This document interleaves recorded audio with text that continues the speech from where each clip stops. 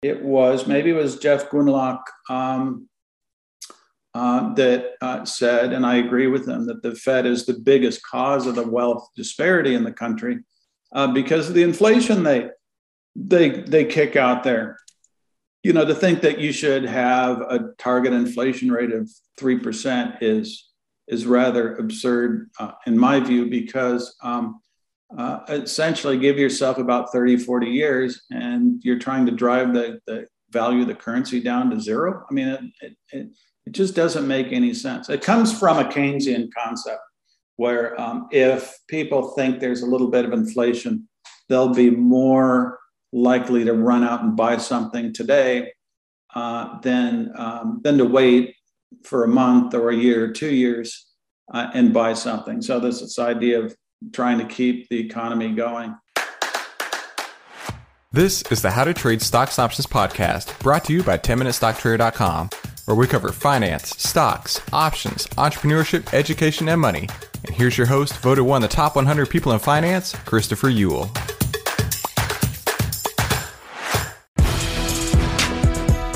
Hey there, traders. Welcome back to today's How to Trade Stocks and Options podcast. I have 3 special free gifts for you over at 10MinuteStockTrader.com. That's the Triple Stock Profits ebook you can get for free.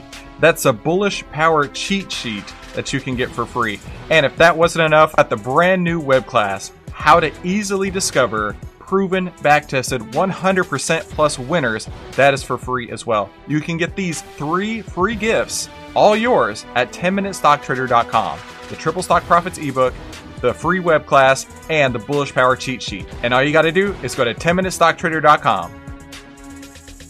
Markets are people. People are predictable. Outlier can show you how to track market fear and greed with artificial intelligence on over 1,300 of the largest market cap names. Visit Outlier.com to learn more. That's OVTLYR.com. They have a free pilot program for the rest of 2021 you can get access to right now at OVTLYR.com. That's OVTLYR.com. Hey, make sure you subscribe and hit the bell so you'll be notified every time we give you more tools, tips, and tricks to help you trade faster and trade smarter every single week. Hey there, traders. Welcome back to today's How to Trade Stocks Options podcast. Today, we have a very special guest online. Somebody we've had a couple of times on before, but it's been a little while. Soon to be doctor, I should say, Mark Guthner from Rutgers School of Business in New Jersey. He's the associate professor of professional practice. Mark, this is very exciting to have you on today. Thanks so much. I'm happy to be here. And it's nice to be in a position where I can turn into a new career. I'd been a practitioner for about 30 years, and now I'm taking all that stuff that I've learned and did in real time and pass that knowledge on to kids. And then I also help them either get into graduate school or find the job that leads them to the career path that they want. So some of them want to go into sales and trading. Someone wants to be analysts. Some wants to be wealth managers. And I do my best to tee them up so that they can pursue their dreams. Perfect. Well, I'm really excited today. Mark reached out and he wanted to have a discussion about inflation. And so what I did is I'm like, this needs to be top priority on everyone's agenda. So I bumped our normally scheduled show. So Mark, we're getting this done on Friday and this is going to go out on Monday. That's how fast we're going to turn this around. So Terrific. Yeah. So Mark, let's get into it, right? We're looking at unprecedented levels of things that are going on right now. I saw anecdotally that the last time we had inflation at this level, the Fed funds rate, which has been at 0 to 0.25, was at that time over 11%. And That's right. This is a crazy world we're living in right now. So I will let you tell me more about it. Well, not only that the last time this happened, that ET phoned home.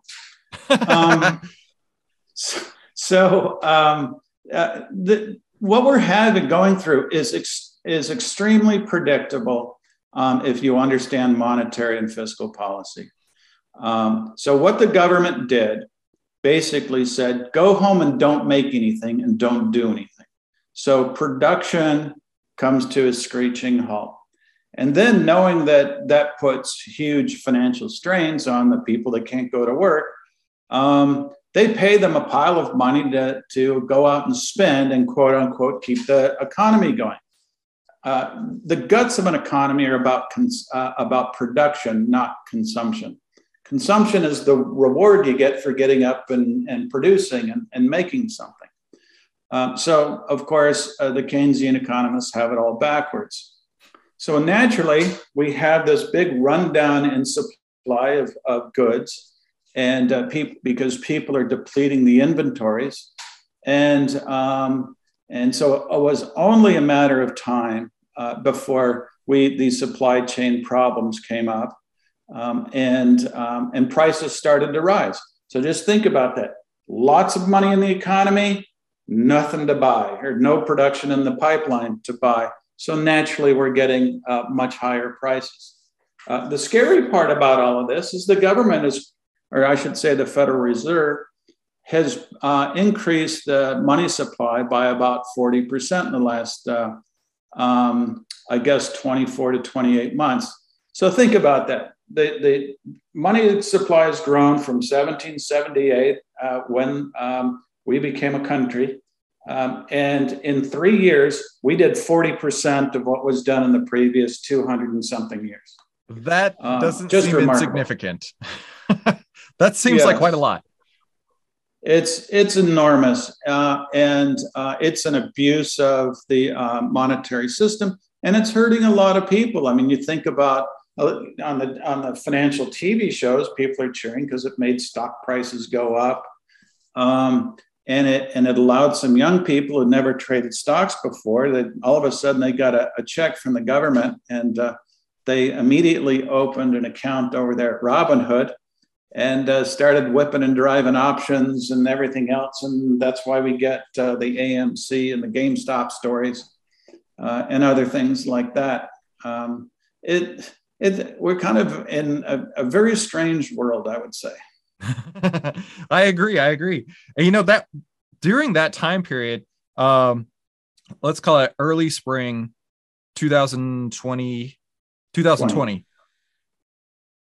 that was cool, right? For stocks to be able to see the explosive moves, that previously were only held by, crypto assets, right?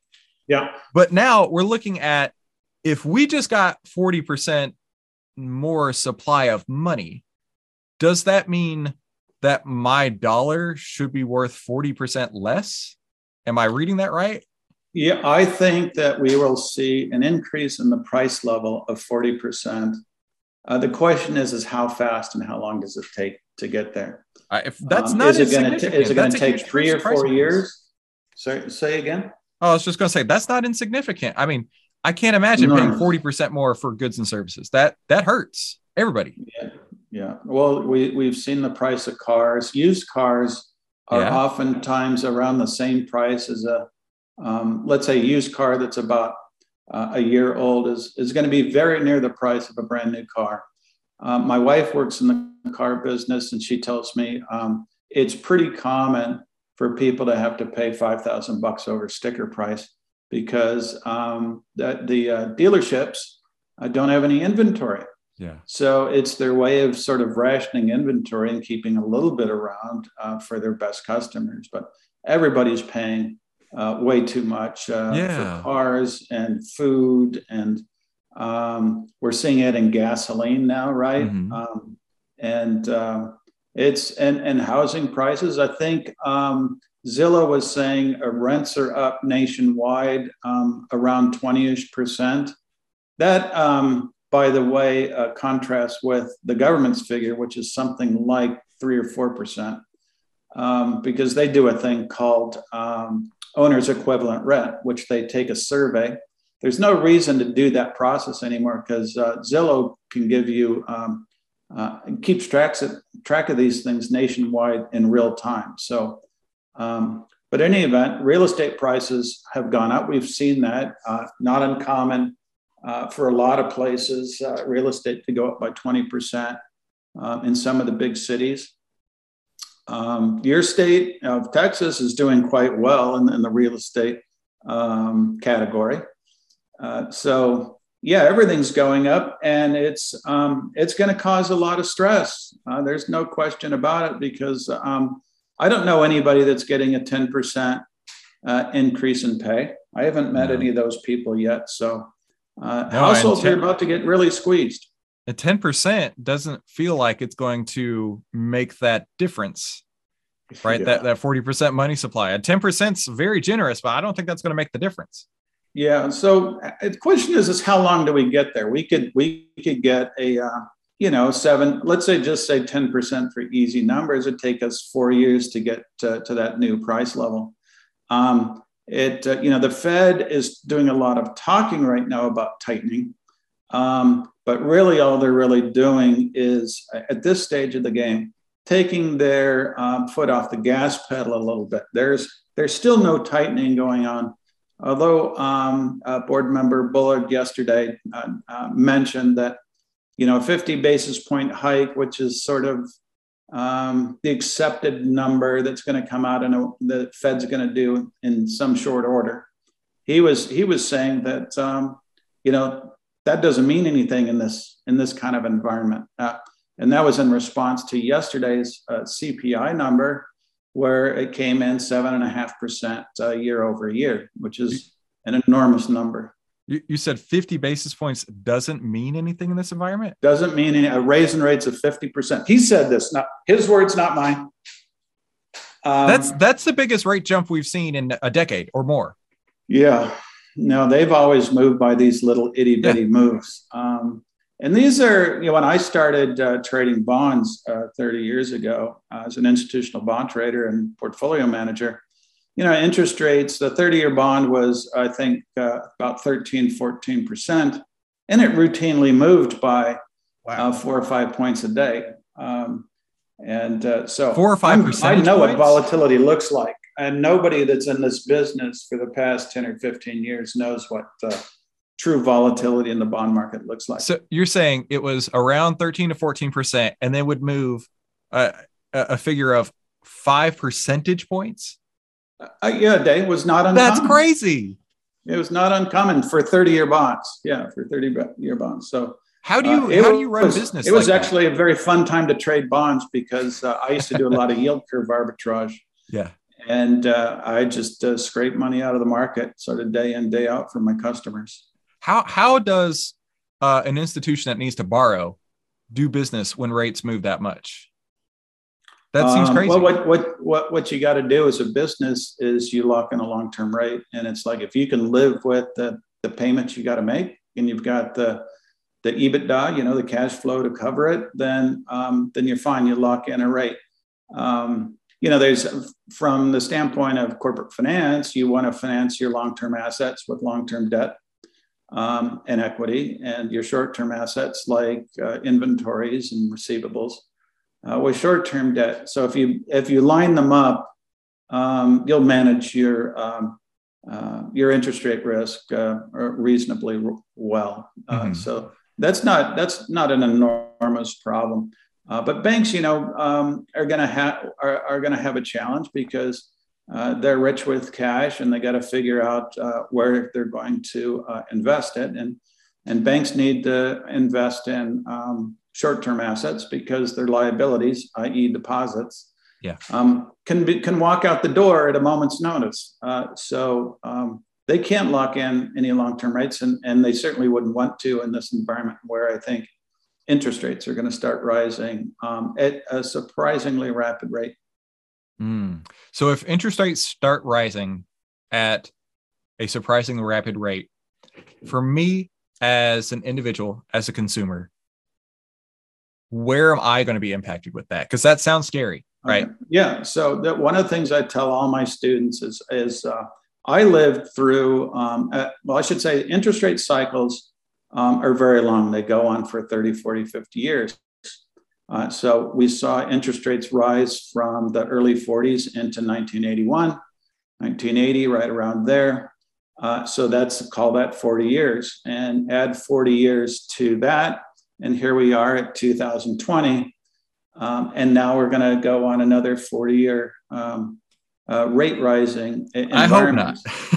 Well, it's just in the cards. The thing is, it's just going to go on for a long time, and it'll be relentless unless something remarkable happens in the financial markets and the way our money is structured. So, Bitcoin throws a monkey wrench into that analysis a little bit because most of us don't know what's going to happen and how that's going to impact, savings, payment systems, how we price assets going forward. It's going to have an impact, but it's unclear what that impact is.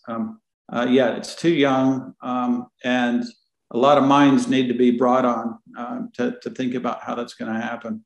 Yeah. So, going back to the car situation for a minute, thankfully, I've not been in a position where I needed to buy a car over the last couple of years. But at this point, our family has decided that we want to go buy a Tesla, and that's an exciting thing. And around here, there's lots of access to charging points. There's a Tesla service center 10 minutes from my house. So it doesn't seem like that big of a hassle for a day-to-day car for us. Mm-hmm. And my neighbor, he just bought a Model S, and this is not me trying to keep up with the Joneses. He did his thing, I did my thing. That was funny, but he just bought a Model S, and he was telling me that he was looking for used, and he found he could get a new one for less than a used one and still get his tax credits. And I saw the exact same situation for me, because I'm waiting for the Model Y. Model Y is supposed to get new batteries. And so I'm like, I'm going to wait for the new batteries, right? Because I want the better batteries. And I was pricing the Model Ys, and I'm like, I can save $5,000 versus buying a used one, and I'll get the tax credits. I don't even understand what's going on right now. Like, something's broken. And what is it going to take to fix this, right? This is an unusual environment. What is it? The supply chain? Is it, what's it going to be? Everybody's got to get up, go back to work, start making stuff. And that kind of thing. I think a lot of people have more money to spend because they saw their stock portfolios go up. If they're a homeowner, they saw the price of their house goes up. And, we as Americans love to refinance our house, take that chunk of money and go buy something big with it.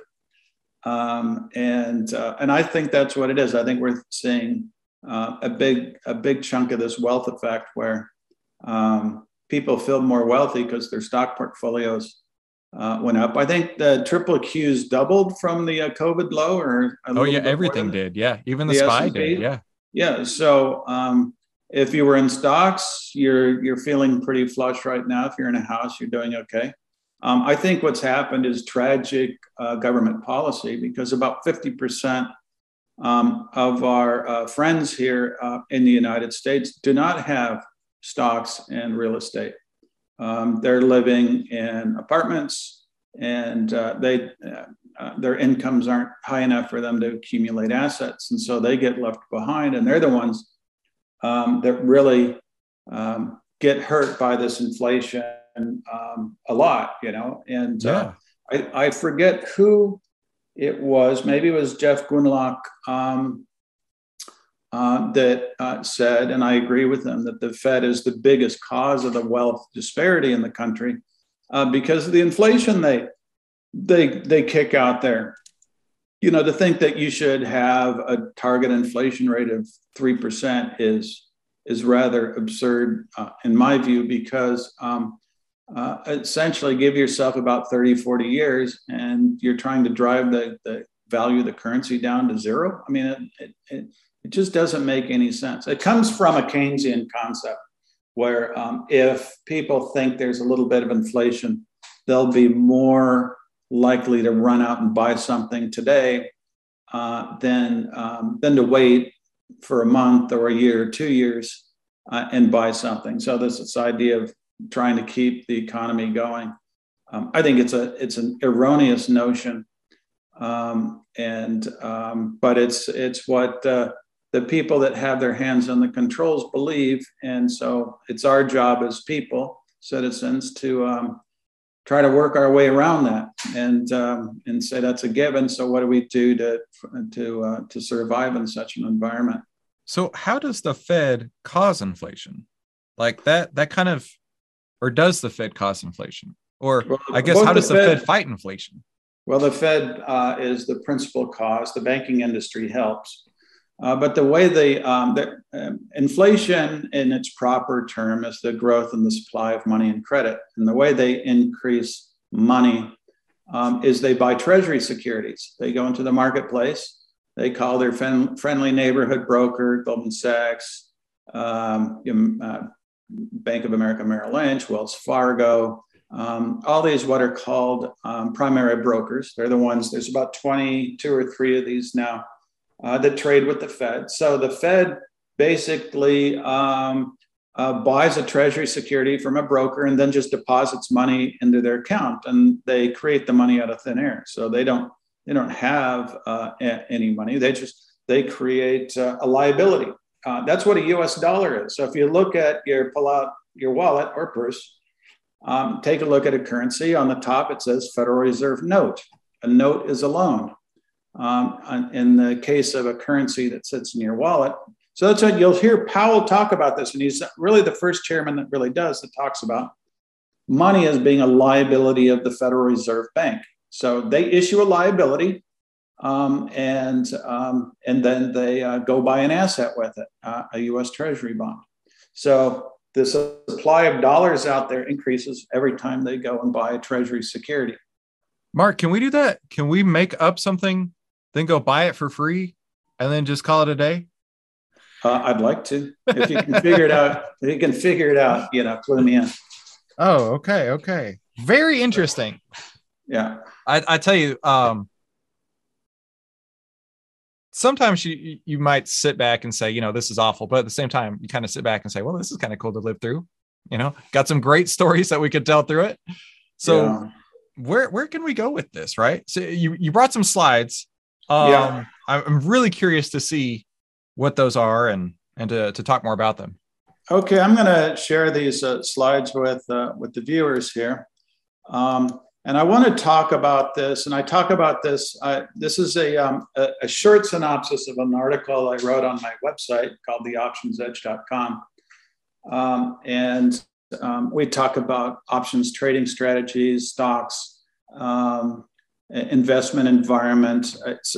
There's a lot of educational material in there. And I share some investment thoughts and trading thoughts with our paid subscribers.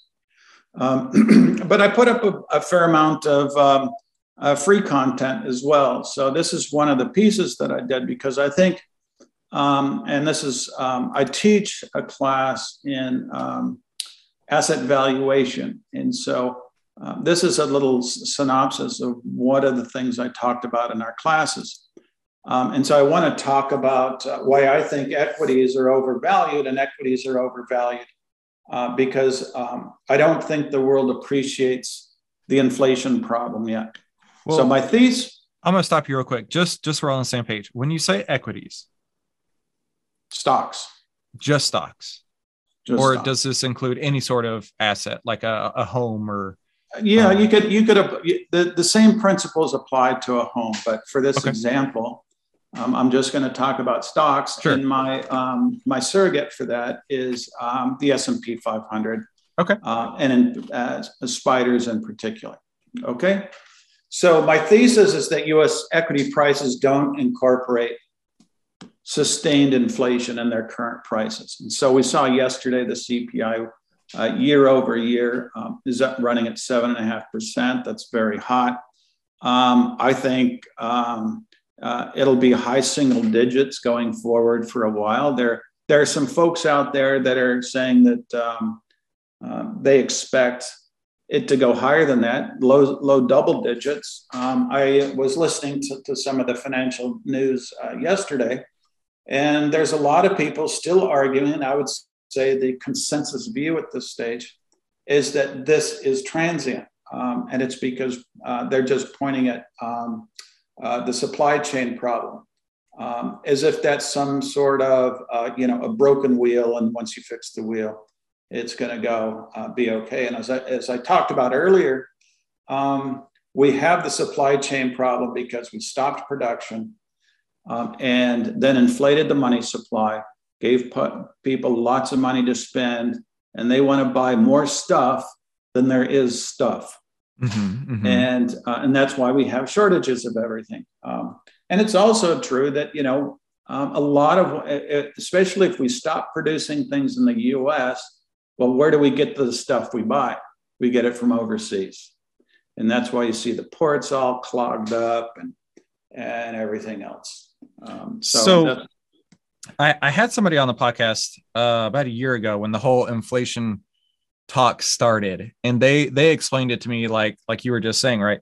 Once we get everybody back to work, once we get all the workers in the factories and everything turned back on, then this idea of inflation being transitory would hold true, and everything goes, quote, back to normal. But we're 2 years deep at this point.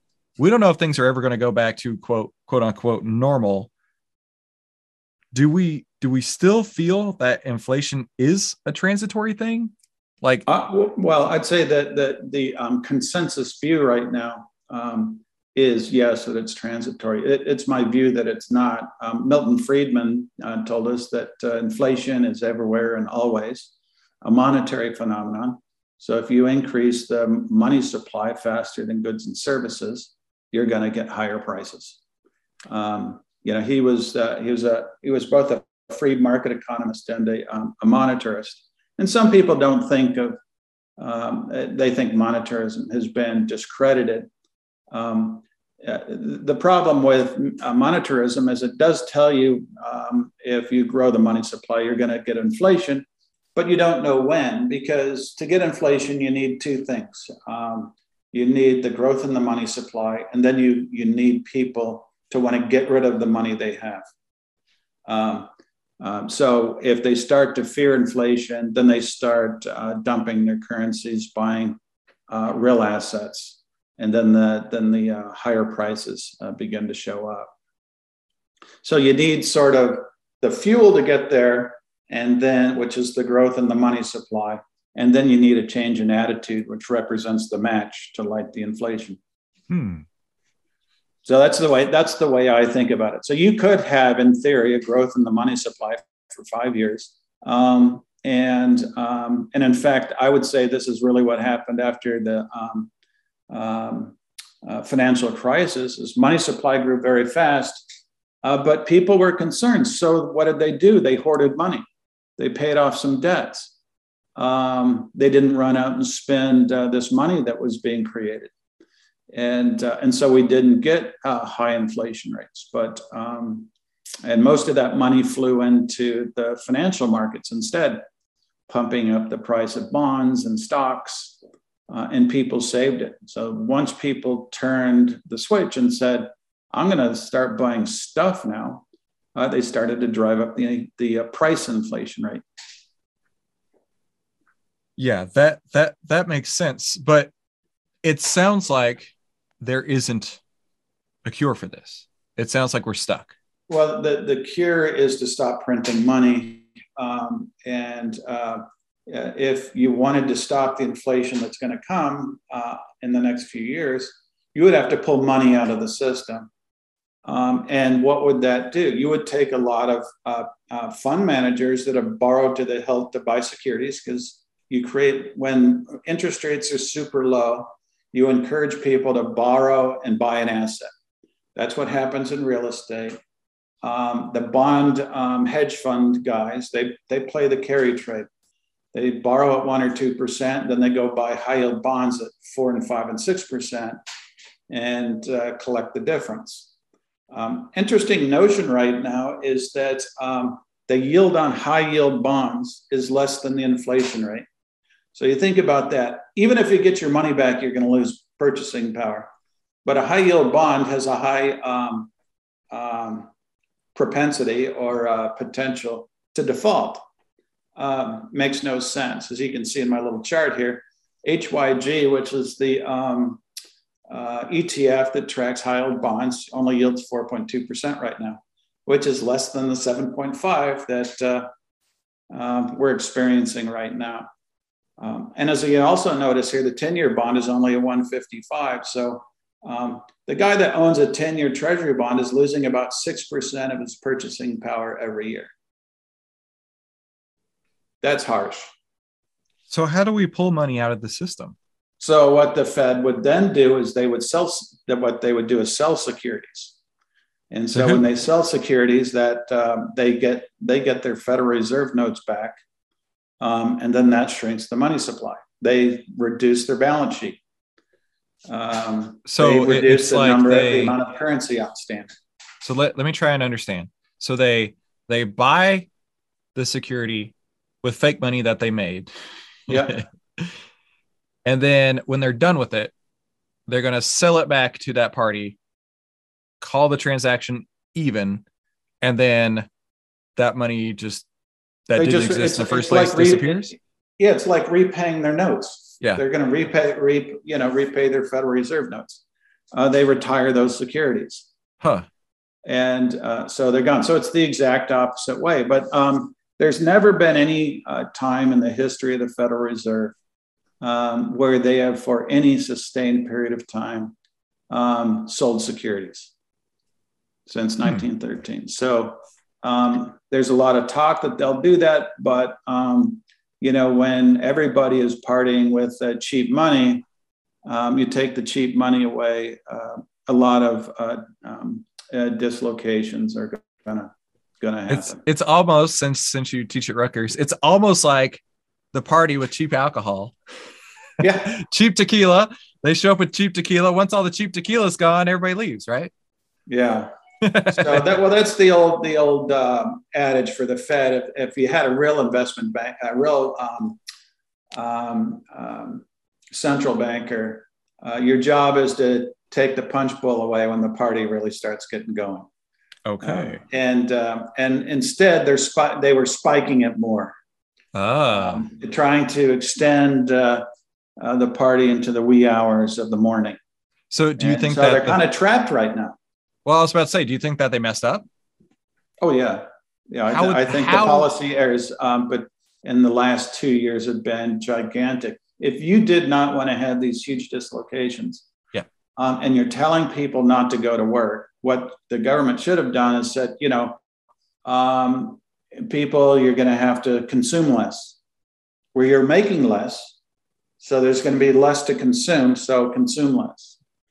They did the opposite. They said, make nothing, consume more, shortages of everything. Yeah. So if they said you're going to be producing less, you should consume less, and that's going to keep the system in balance. So the system is really out of balance. Okay, that makes sense. Okay. So where do we go next in your slides there? So this was my thesis that the inflation is not incorporated into equity prices. And so I'm going to look at intrinsic value of stocks. And what is intrinsic value? It's the present value of the cash flows that go to equity holders. And what they get is they get dividends, they get share repurchases, they get asset sales. That cash flow generally flows to the equity holders. So I'm going to walk you through a 5-minute MBA in finance to see that you're here. One of the things that the super low interest rates have done is convinced everybody to put their money in stocks. So lots of retired people, let's say you're 65 years old, most people of that age would have, let's say, 30% of their money in equities, 60% in bonds, because they're likely to still live another 20 years. They need some growth on their money, but they need steady income to live off of. Because interest rates have gone to bupkis, they need higher returns, so people would sell their bonds, and so their portfolios look more like 60, 70% stocks, 30% bonds. And of course, that's helped elevate those prices. So what I want to do is just take a note here. What is present value? What are these concepts? This in one slide, this is finance. It's how do you equate a dollar in the future with a dollar today? Okay. So the present value of a currency today is that dollar divided by the rate of interest that you could get in the marketplace. So here, there's a little example. What is $100 worth today if we have to wait 5 years to get our hands on that dollar, and the going rate of interest is 5%? So what I do is I take $100 and I divide it by 1.05%, the 1 plus 5%. I compound it 5 times, and that tells me I should be indifferent between having $100 5 years from now or having $78.35 today. I should be indifferent between those two things. So that's what finance is, and everything. And everything that's complicated about finance, when you're trying to figure out a stock, well, what is your cash flow going to be? And what is the appropriate discount rate? It's what the whole argument's all about. Mm-hmm. And that's why people think about the economy, business strategy, all these kind of things that will generate cash. So if we're going to look at intrinsic value of a stock, we're going to get cash flows year after year after year. So you got next year, we're going to get a dividend or maybe a share repurchase. We're going to 2 years from now, we're going to get another cash flow. 3 years, we're going to get another cash flow. And that's going to go on, in theory, forever, right? There's no ending life of a corporation, no theoretical ending life for a corporation. So if we thought of a corporate equities as being sort of like a bond with a variable cash flow, that would be the present value or the intrinsic value of that stock. This is the Warren Buffett way. Mm-hmm. So let's say we make an assumption that we know what the cash flow was last year, paid in the last 12 months. And let's just make the assumption that the growth rate from every year here on out will be the same. It's 4% every year, year on year out. You get this big, ugly, nasty, sort of long equation that goes on forever. So you get the cash, this C1 is equal to last year's cash flow plus some growth divided by 1 plus the appropriate discount rate. After 2 years, we're going to get 2 years of growth. So it's going to compound twice. We're going to discount it twice. It's going to bring it back to today. So that's a nasty calculation to deal with. But the reason why I assumed that a constant annual growth rate is with some mathematical gymnastics, we can say the intrinsic value boils down to this little equation right here, which is the cash flow for the past 12 years times 1 plus the growth rate. And then we're going to divide that by our discount rate, the rate at which we should get a fair rate of return, minus the growth rate. So with this equation, we can figure out the price of stocks. So what do we need to do? The first thing we need to do is figure out what's the appropriate discount rate on stocks. What's the appropriate rate of return we should expect to get on average year after year by holding the S&P 500. And so example, that generally comes around 9-10% or so as like the average. But you're saying like what's the should be number, right? Yeah.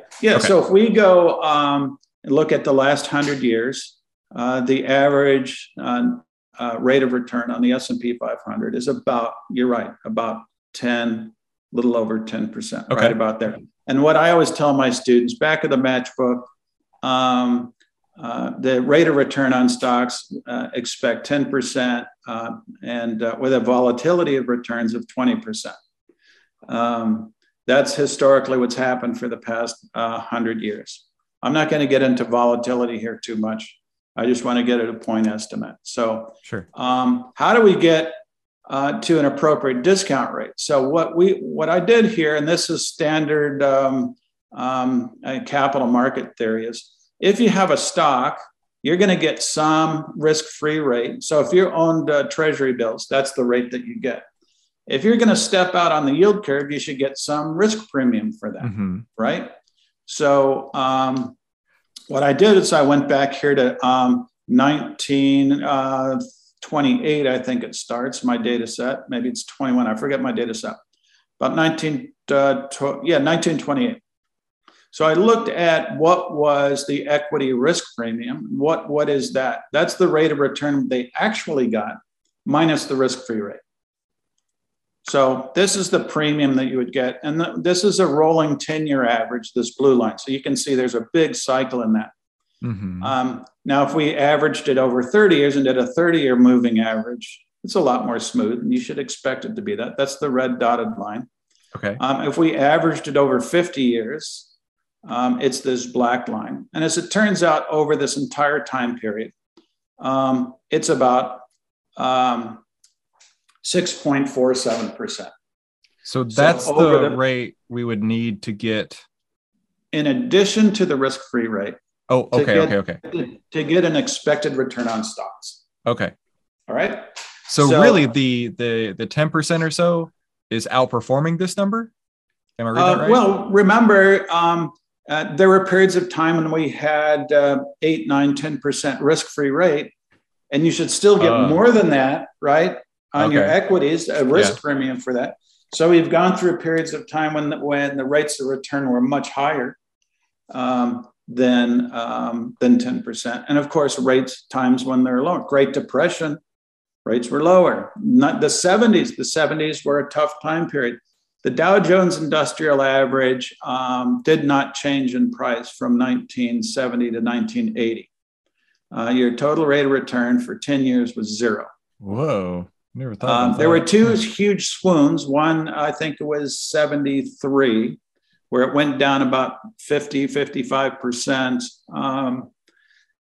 in a matter of a month. And I remember that year because as a young boy, teenager, I used to talk stocks with my dad. And when I'd drive, he'd have me read the newspaper and look up stock prices for him. He got clobbered in that time period, as a lot of people did. Warren Buffett got taken to the woodshed. Mm-hmm. If you go look at the old returns of Berkshire Hathaway, they got clobbered in, I think it was 72 or 3, came roaring back in, 74, 75. And then there was another big dip. I think it was in 77. And then it came back. So a lot of volatility in that decade, but no net progress. So in any event, what I wanted to know was, what is the equity risk premium on average? So it's about 6.5% looking back. So if you take some risk-free asset plus a risk premium, what should we expect to make going forward over the next, 5 or 10 years on a per annum basis? And that's about 9%. All right.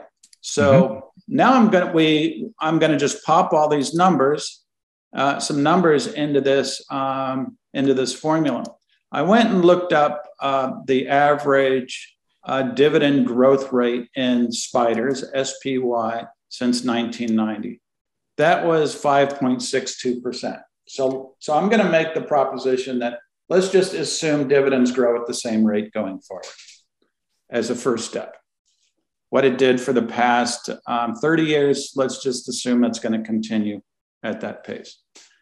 So the dividends paid over the last 12 months was $5.72.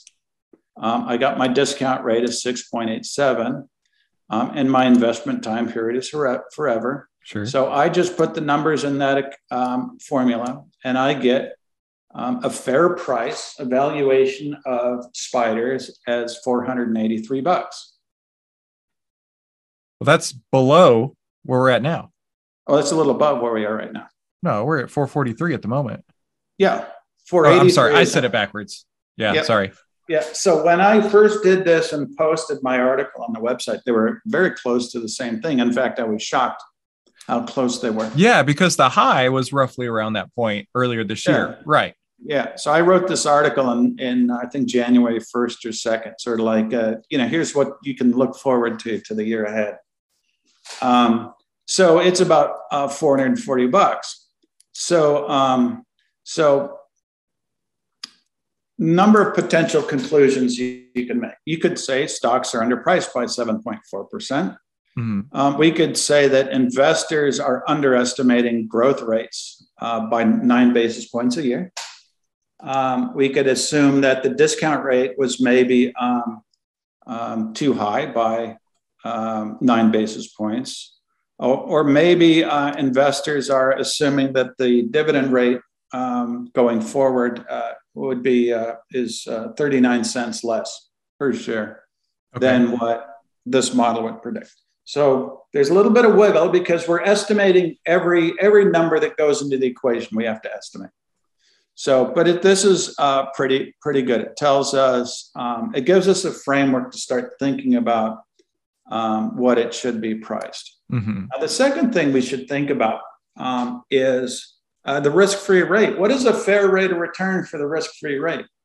So if your inflation rate is 7.5%, and you're facing an income tax rate of 25%, then what would be a fair yield on treasury bills?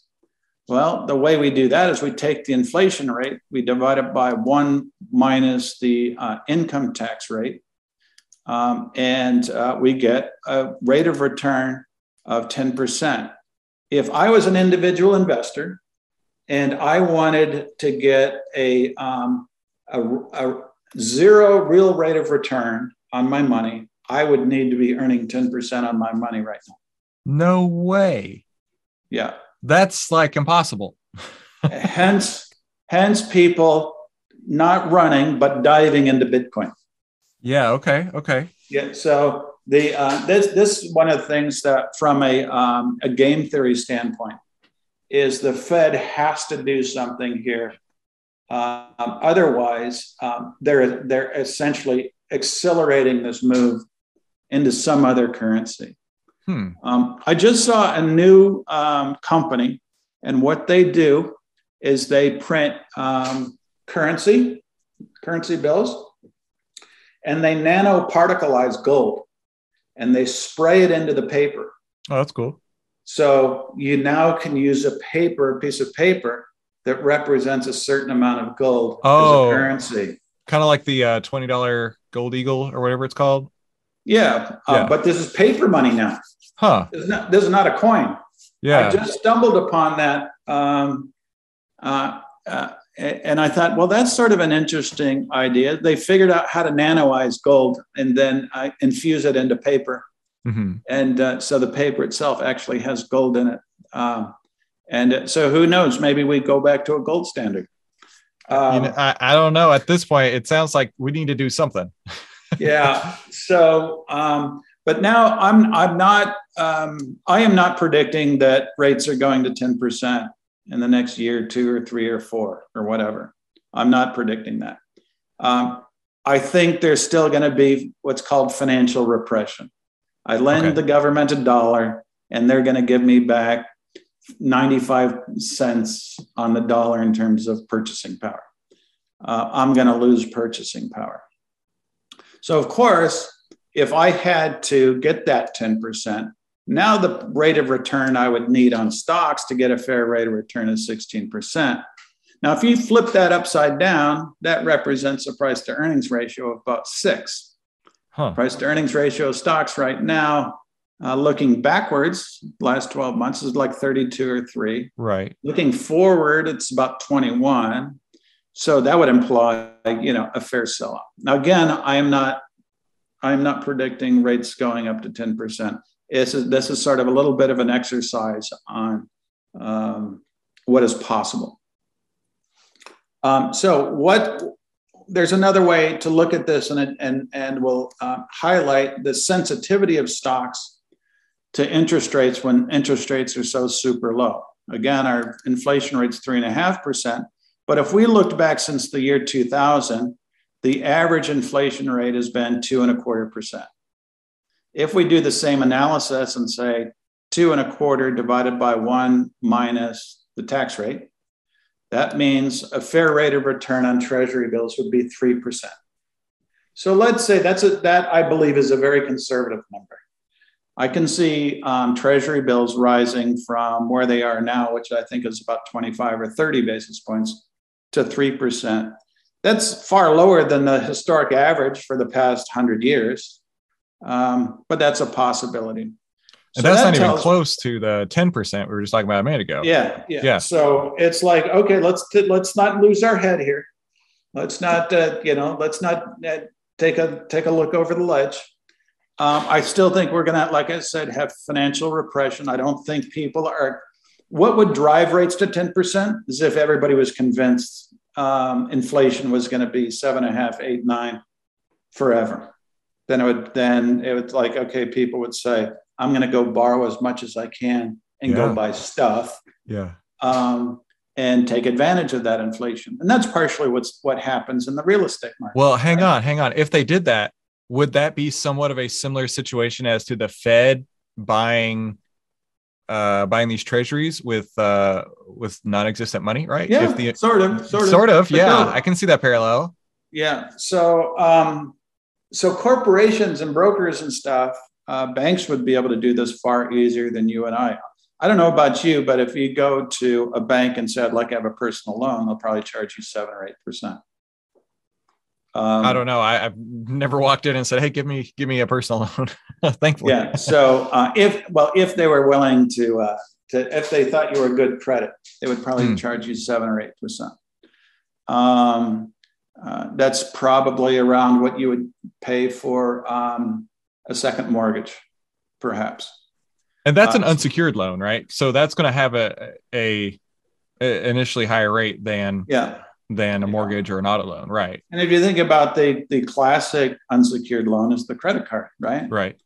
And so they charge anywhere from 9.25% to I've seen as high as 48%. Cool. In any event, let's step away from that for a second. So now what I'm going to do is I'm going to use 9.47% as my appropriate rate of return on stocks. So all I'm going to do is change that number. The fair value of stocks falls from 483 to 157. That's not a little bit. That's a lot. That's a huge amount. Yeah. That's 2/3 basically. Yeah, it's a clobber. So you think about that. Rates change, but the economy still kind of moves along okay. You don't need a market. You don't need an economic dislocation for this to happen. What I don't know is that if inflation is higher, maybe this growth rate is higher. Maybe that turns out to be 7 or 8%, right? Because if you think about if I'm a business and I can hold my margins constant, which a lot of businesses are going to have a hard time doing with inflation moving higher.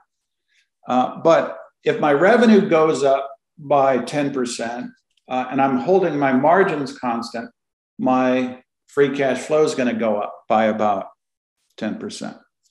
So that's the thing I don't know. So what I surmised was maybe rates go up to something like the growth rate increases to something like 7 or 8%. So now we're talking about a potential downside range of $250 to $420.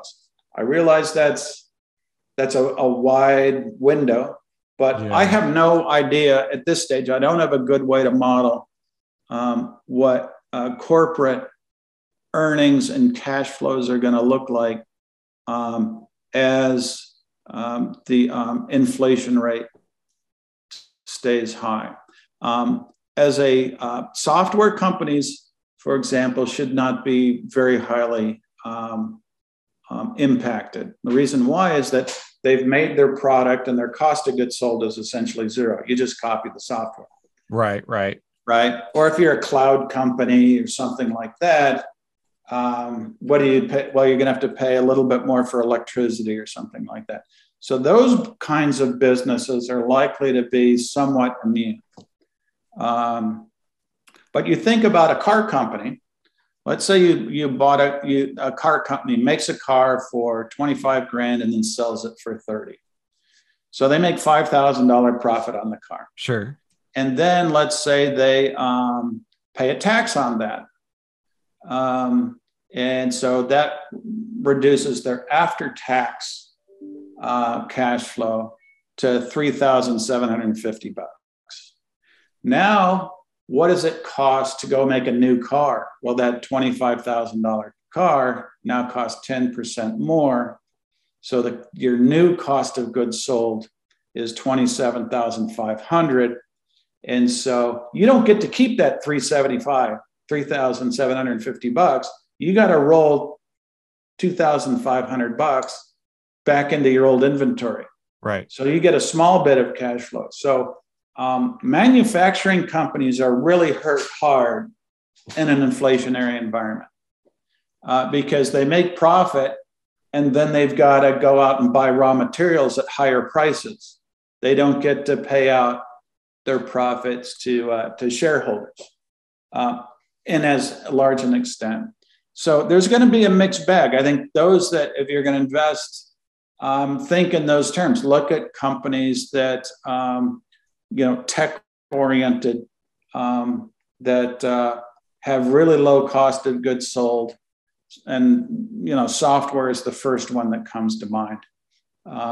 Others, you just got to look around for doing that. There's still going to be good stocks that are not overpriced. I just wrote an article on Goldman Sachs. They're trading at about 7 times trailing earnings and about 10 times forward-looking earnings.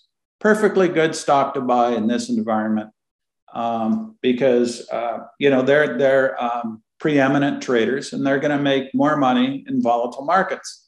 So I expect them to keep up. Who do I think is going to get hurt the most? Probably your Cathie Wood style companies that are not going to turn a profit for 10 years or 5 years because you've got those cash flows way out in the future and they're very uncertain cash flows. And you're discounting those back today at a higher rate. So those are the kind of stocks that I think are the most vulnerable in an environment in which inflation is sticky and stays high and not transient. Right.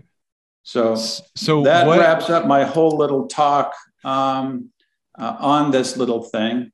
So my potential conclusion is I don't think at current prices, investors are thinking about and including a persistent high inflation in going forward. I don't think treasury bills reflect the possibility that fixed income investors may someday demand a reasonable rate of return.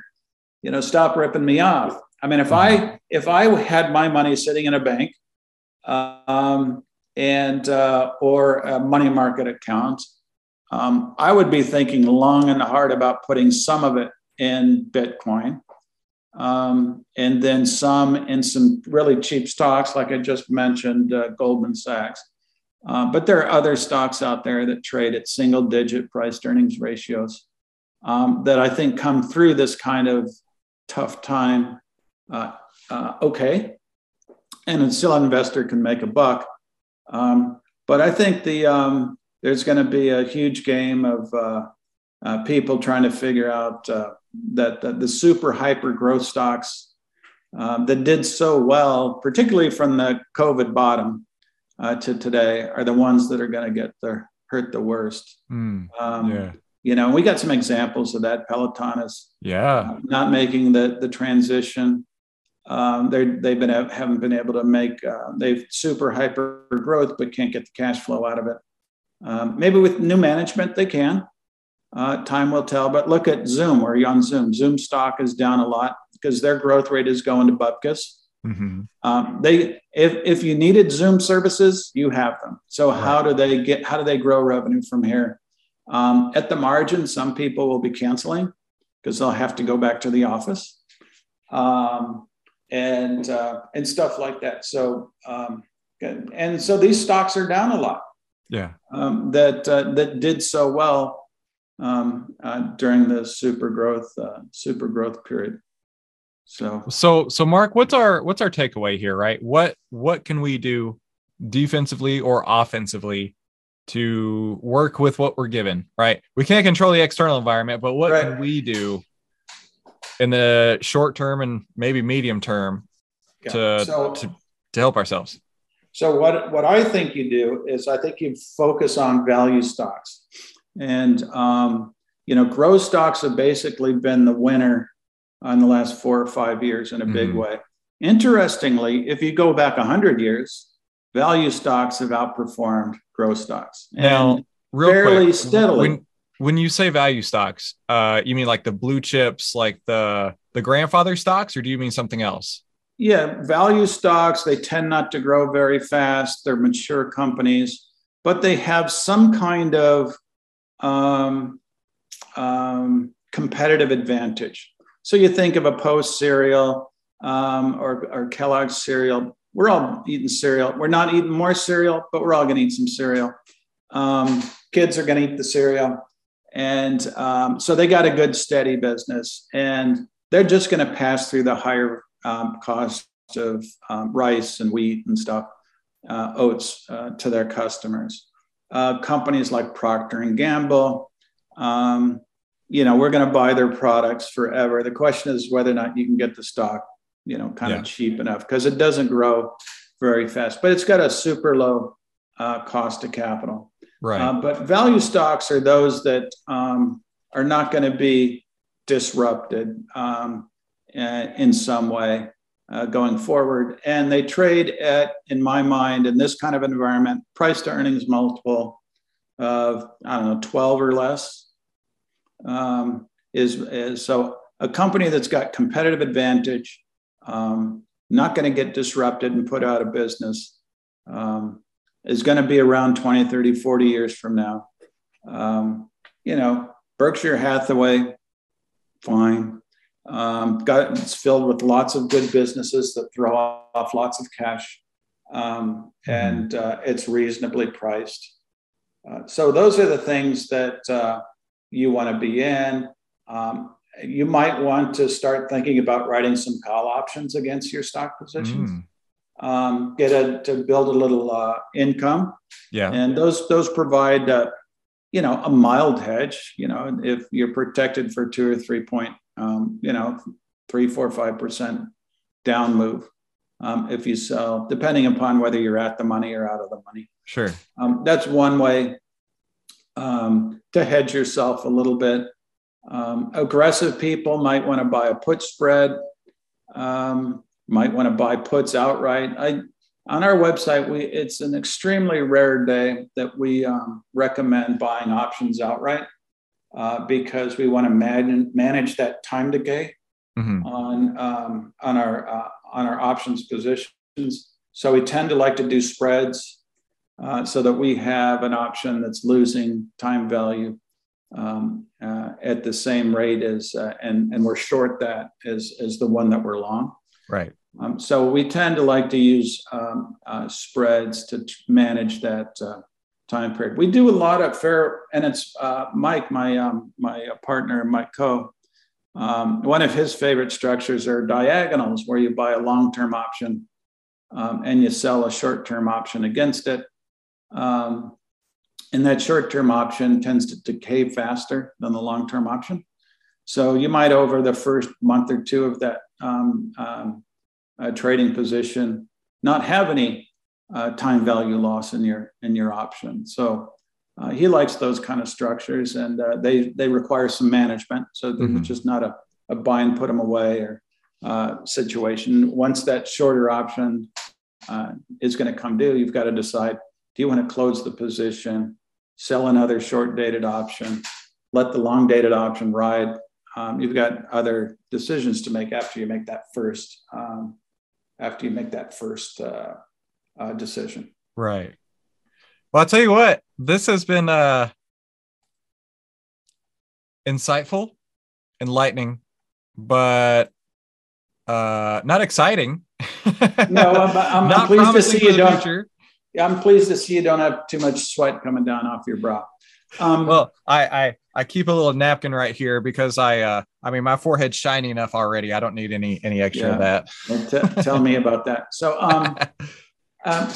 but what I really want to share with people is that equities are fully priced, and so don't look for equities to be your salvation in general. we're going to go into a period now where you've got to be really a good stock picker.